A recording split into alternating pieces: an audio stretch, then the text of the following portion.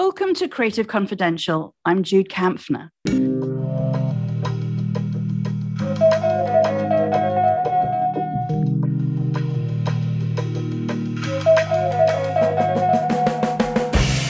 This show is about the passion of the creative process and how some artists just exude it.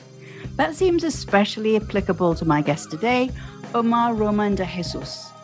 His work combines dancing, choreography, company leadership, filmmaking, and teaching.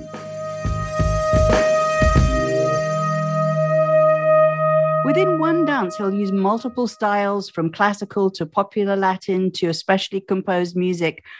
But Omar, what I want to start with is this, something I find that really stands out.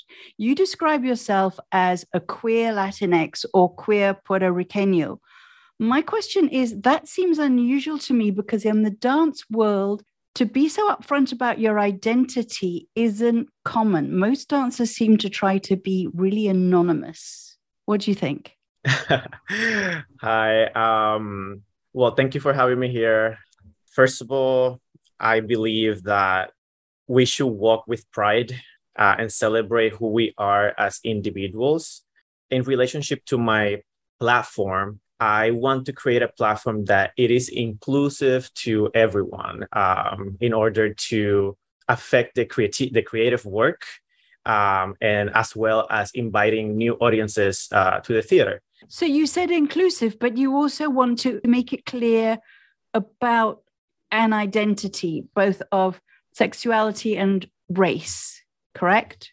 Yes, correct. In my particular case, and to why I relate the most, my work speaks really loudly about my experience as a Latino, as a Latinx artist, and I look to create pathways for more people like myself to grow towards sustainable life in the arts. This means providing the experiences and resources that they need, and participating in filming and teaching and being that connecting point or bridge. Right. And then why do you make it so blatant about the queer aspect? Yes, I'm queer. Yes, I'm Puerto Riqueño. And yes, I do want my platform to be inclusive and I want my audiences to be inclusive. And I guess this is a different thing, but I guess it has to do with patience. I really wish to pass the page and hopefully not have to put our identity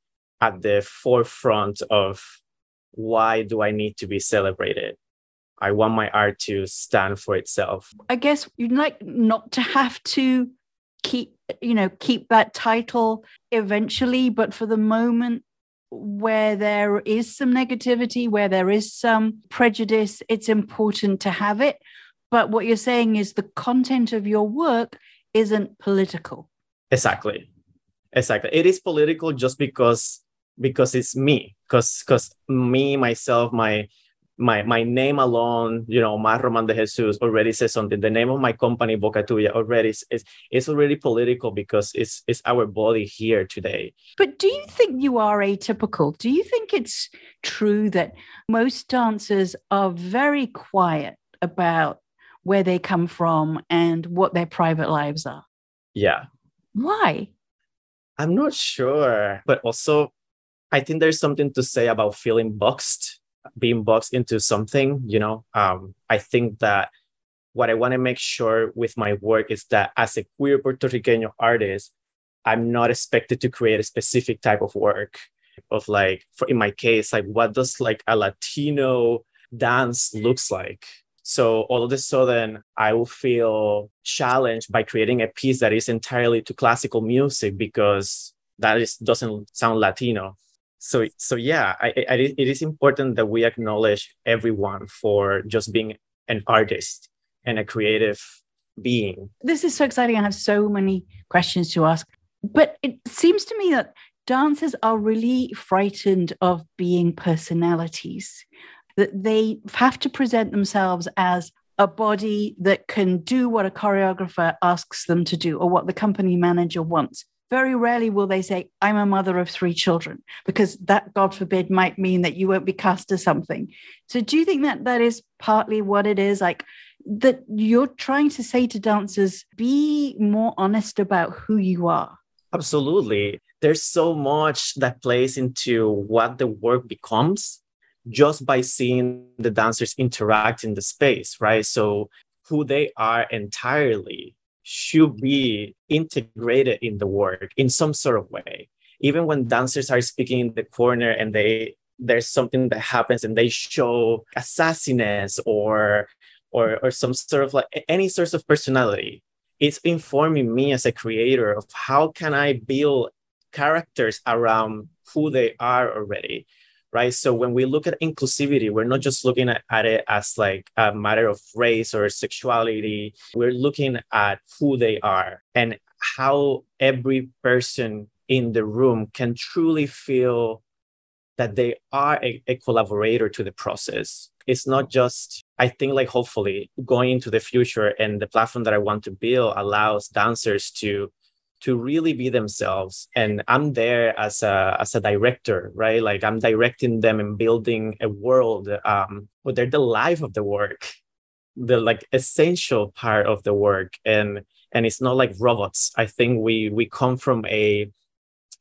culture that have teach us that we follow instructions and we say, yes, sir. And we cannot challenge or question anything because that is looked as challenging the authority or disrespecting or not being professional, which is, crazy to me. That's particularly true of ballet, isn't it? Where you are somewhat of a robot and you have to like do everything perfectly according to details of a standard.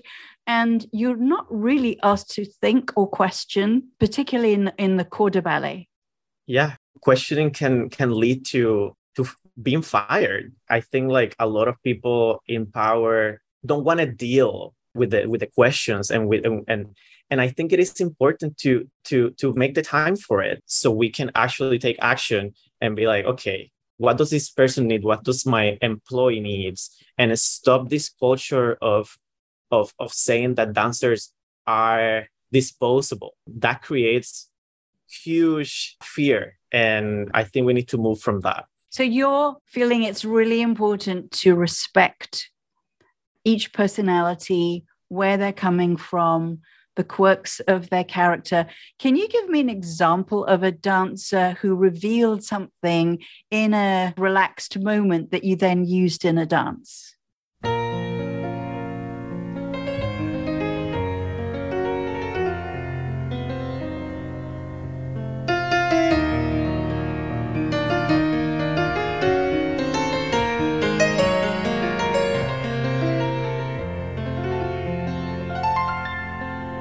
Absolutely. One of my favorite works that I created, very proud of it, Sombreristas.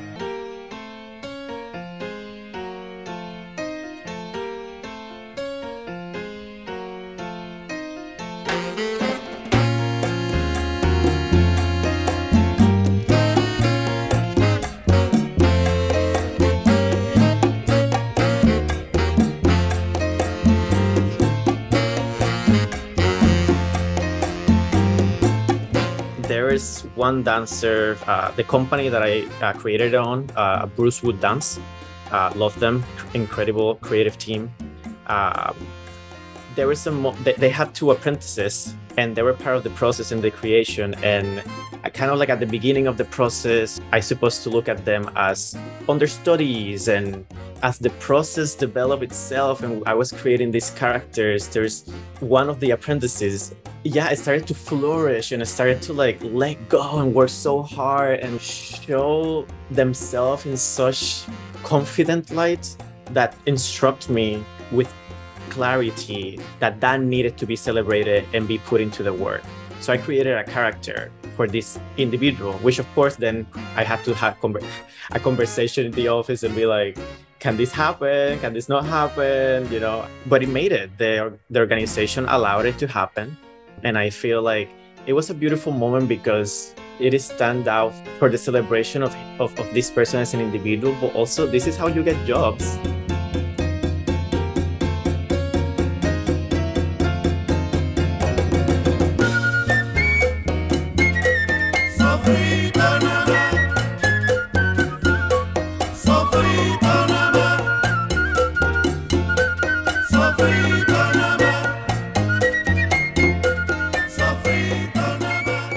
this person, this dancer is now an official member of the company.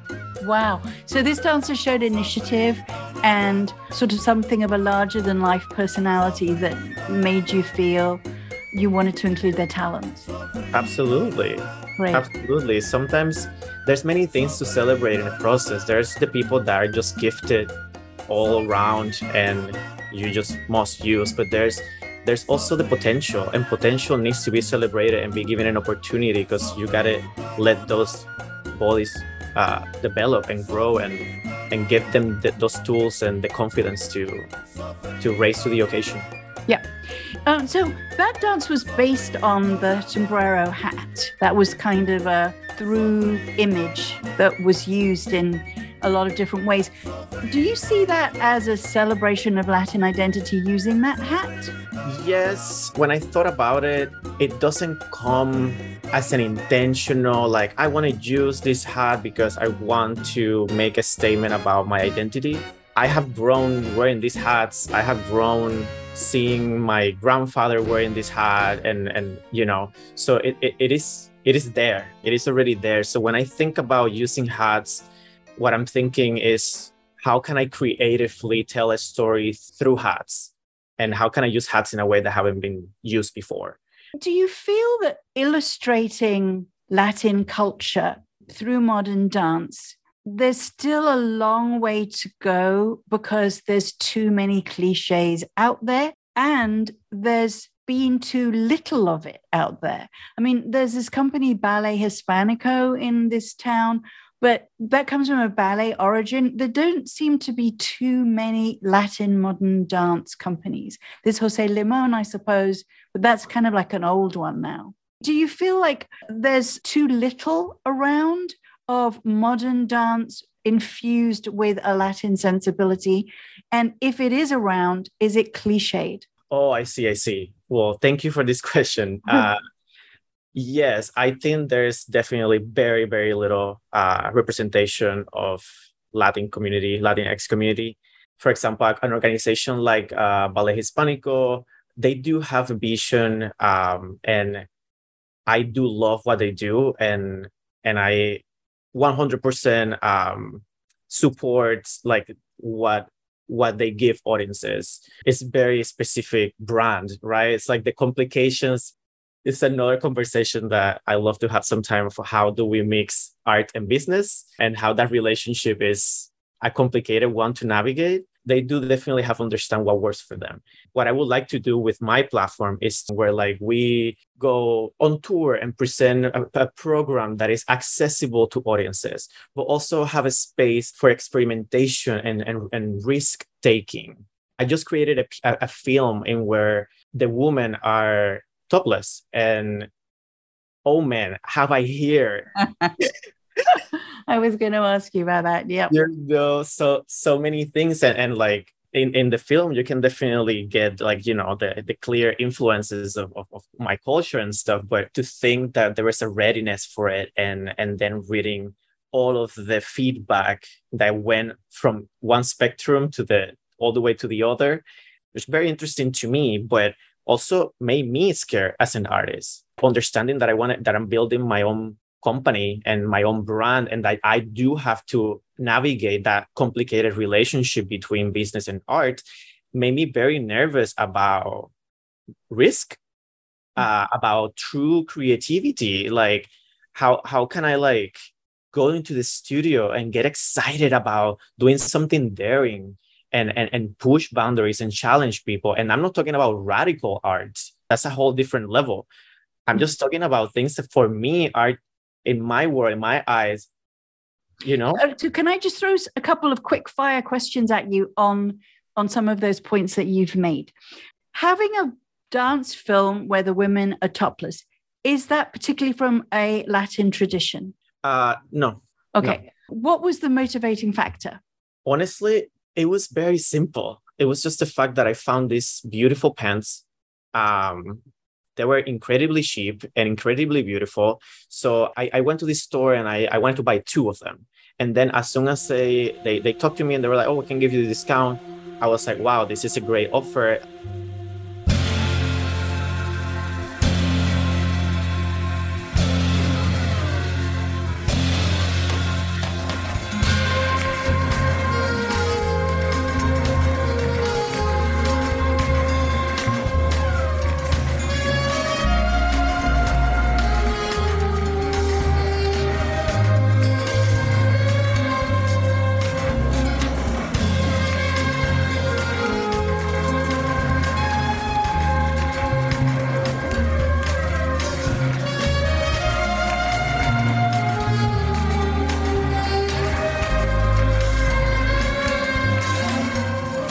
I could see a possibility for a bigger work.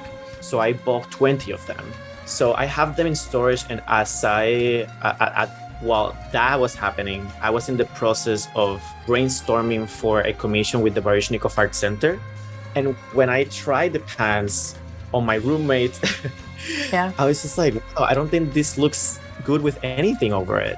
And then kind of like originated from there. And I was like, what if they're topless? And what if this is just the costume? They are loads of ruffles and sort of like feathers. They look to me a bit like Nijinsky in L'après-midi du Faun, like half animal, half human. And it wasn't so unusual to see a male dressed like that, like a satyr, like a folk image. It was more unusual, obviously, to see a female, but it didn't seem particularly erotic. Mm-hmm. Yeah, no, that was the whole point, that to normalize it. Yeah, I mean, you see topless women in movies quite commonly. You see topless people on certain beaches, not so much in America, but in other countries.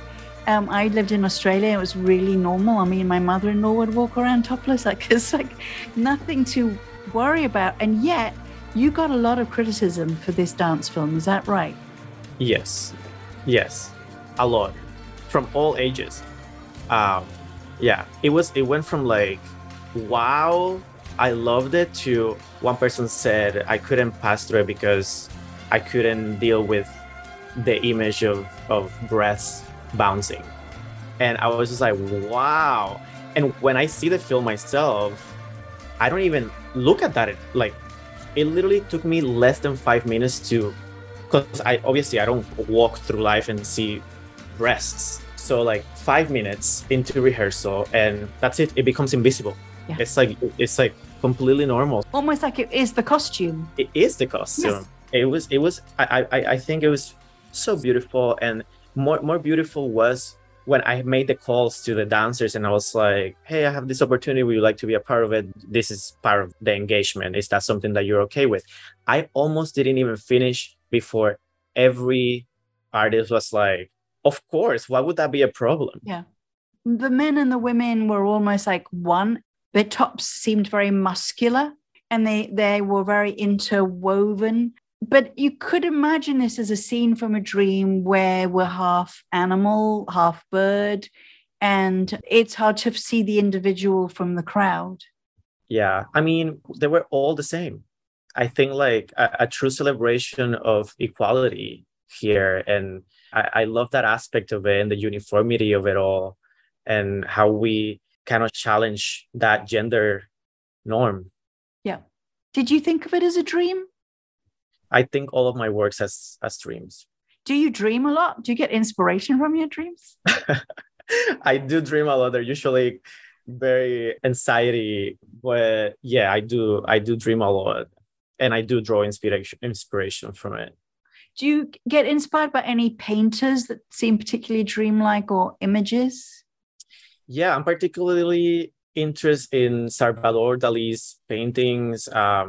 I learned a lot from the surrealism of his work, and also I find very interesting how he uses sometimes like same images over and over, like the melting clock on the trees or different spaces. I love how he is able to utilize same techniques and tools to tell new stories. As a choreographer myself, and working in different commissions with different organizations and the work of my own company, there's a fear of like repeating yourself. And I think whilst by seeing his work has allowed me to understand how I can use my own creative tools in every work, but say different stories with the same tools. So you're trying to avoid like being known for one style. Absolutely. Yeah. Absolutely. Yeah. Running a company is a brave thing to do. I know Twyla Tharp's done it on and off in her career, and she's written about how tough it is financially. How does one make it work, even in a place like New York? Yeah, that is the golden question. I have learned how to do everything myself, you need a lot of passion for sure, and determination. It's almost a nearly impossible task to run a business when there's almost no funding available to you. So I find myself being creative, not just with the dancing itself, but in a business level. So what kind of art can exist within this? And how do we bring this art to the audiences? And how does it relate to people? And why is it important to do it right now? And all of those questions, and even the limitations of money, can be a creative tool.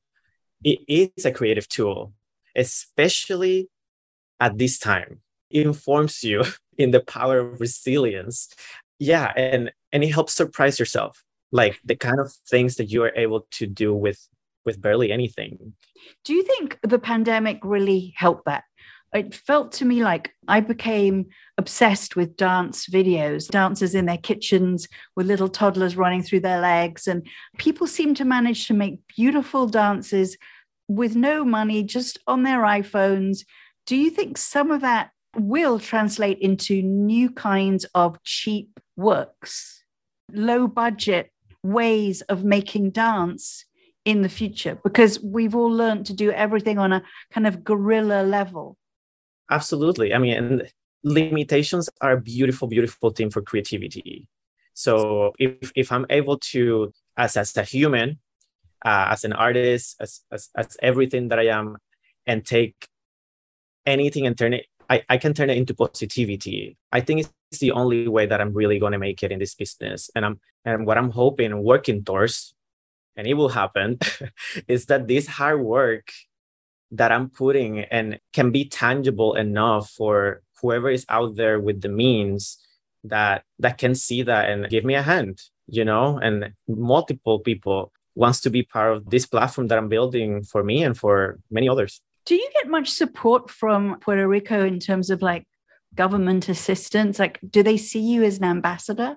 Yes and no. I think like my peers and the artists themselves, they do see me as a leader. Puerto Rican people are very proud. Like if any Puerto Rican people, any Puerto Rican person that goes to any place in the world and do something, it's a huge thing to celebrate. So there's a lot of pride in that. But when it comes to government, no, it's sad that like even like locally, the government there's no consciousness, and also there's no culture of donors. That doesn't exist. In Puerto Rico, the wealthy is the white people that are coming into the country to buy a land and build a big house and not pay taxes. And as a consequence, there's a lot of people that will donate to the art. There's that kind of relationship doesn't exist. So has your company been invited to perform in the main theater in San Juan? Nope. No. It's something to work on for sure. I think the funding that requires to bring an entire ensemble, it's challenge for any organization in the country right now. Yeah. And presumably a topless dance would not go down there.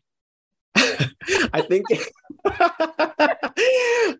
would like it. I think there will be a couple of upset people that will not be able to get past it. But yeah, it will be like in here. Like, no, I was wondering about Catholic Church opposition, but you think no, that's.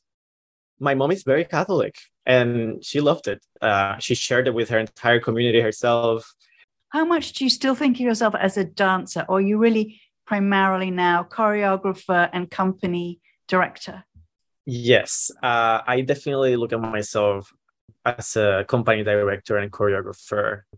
I still dance, I still train, I still do my exercises, but it is mainly as a creative tool. Do you consider yourself a modern dancer? How would you define your dance training and tradition? I have trained in ballet, contemporary, jazz, hip hop, all of these things. But I think in today's day, I look at myself as a dancer. Boom, the end. But I'm looking to create a vocabulary, a language for each work. So that is each process has their own questions and their own time to explore for me to find what that language is, which is a combination of all of the things that I have already learned through my career. And how much are you inspired by the kind of Latin ballroom dancing that people find so popular these days? Or how much do you want to avoid that? When the pandemic hits and the Black Lives Matter movement exploded, everything had became about identity, right? And I wanted to fight so hard being acknowledged as this like Latino Puerto Rican artist, and that being like the boom, the stamp on me, right? And the more that I tried to go far from it, somehow the more that it showed in my work. So it worked in a very interesting way, because now I'm just like, wait a second, like I really love this type of music, and me putting this type of music in a concert dance scene is unusual. So embracing my culture, embracing who I am, has really been incredible for creativity, incredible for me as an individual walking through life, and for me as a business person. So of those Latin ballroom dances, which do you like to use best? I grew up watching salsa the most. So yeah.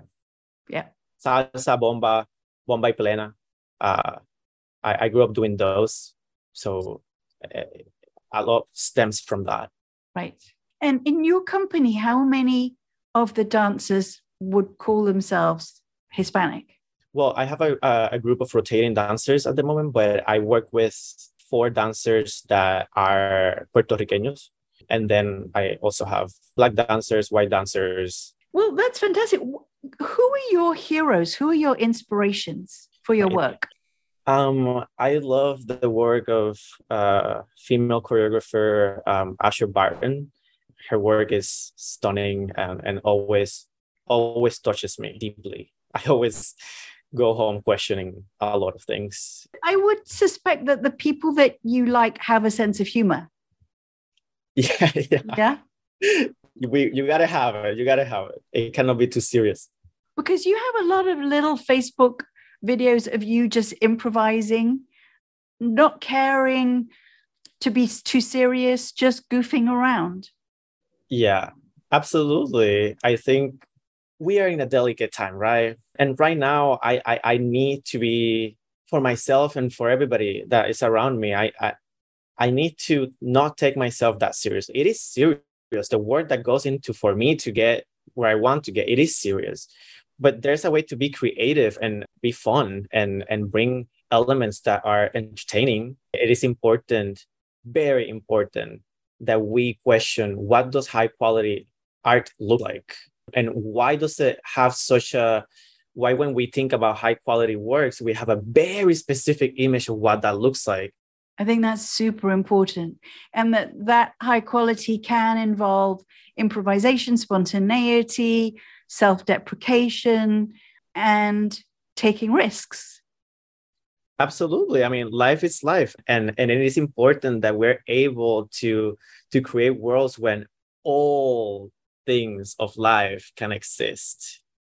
At times it will be fun and entertainment, and at times it will be sad and depressing. You know, we live in a society, a capitalist society, and there's these rules, and that I didn't choose to be here. I'm somehow here. And, you know, we grew thinking that these are the ways of doing things. And I think we artists have that potential and space to help bring new perspective and create new rules that celebrate who we are, that how we see non-gender artists on stage and the roles that they played. And there are many things that can move forward.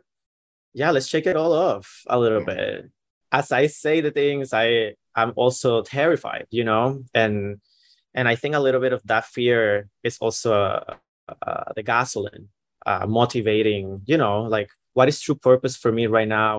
So yeah, well, congratulations. And obviously there's a lot of trailblazing still to do. Where can people find you online? People can find me on my website, www.bocatuya.com. That's BOCATUYA. And my Instagram, Bocatuya ____ 4 times. To my website, you can join my newsletter, and from that we can start a connection. So thank you so much, Omar. It was really terrific to talk to you, and I feel a sense of the energy and the goals that you have and the struggle as well. Thank you. I appreciate it.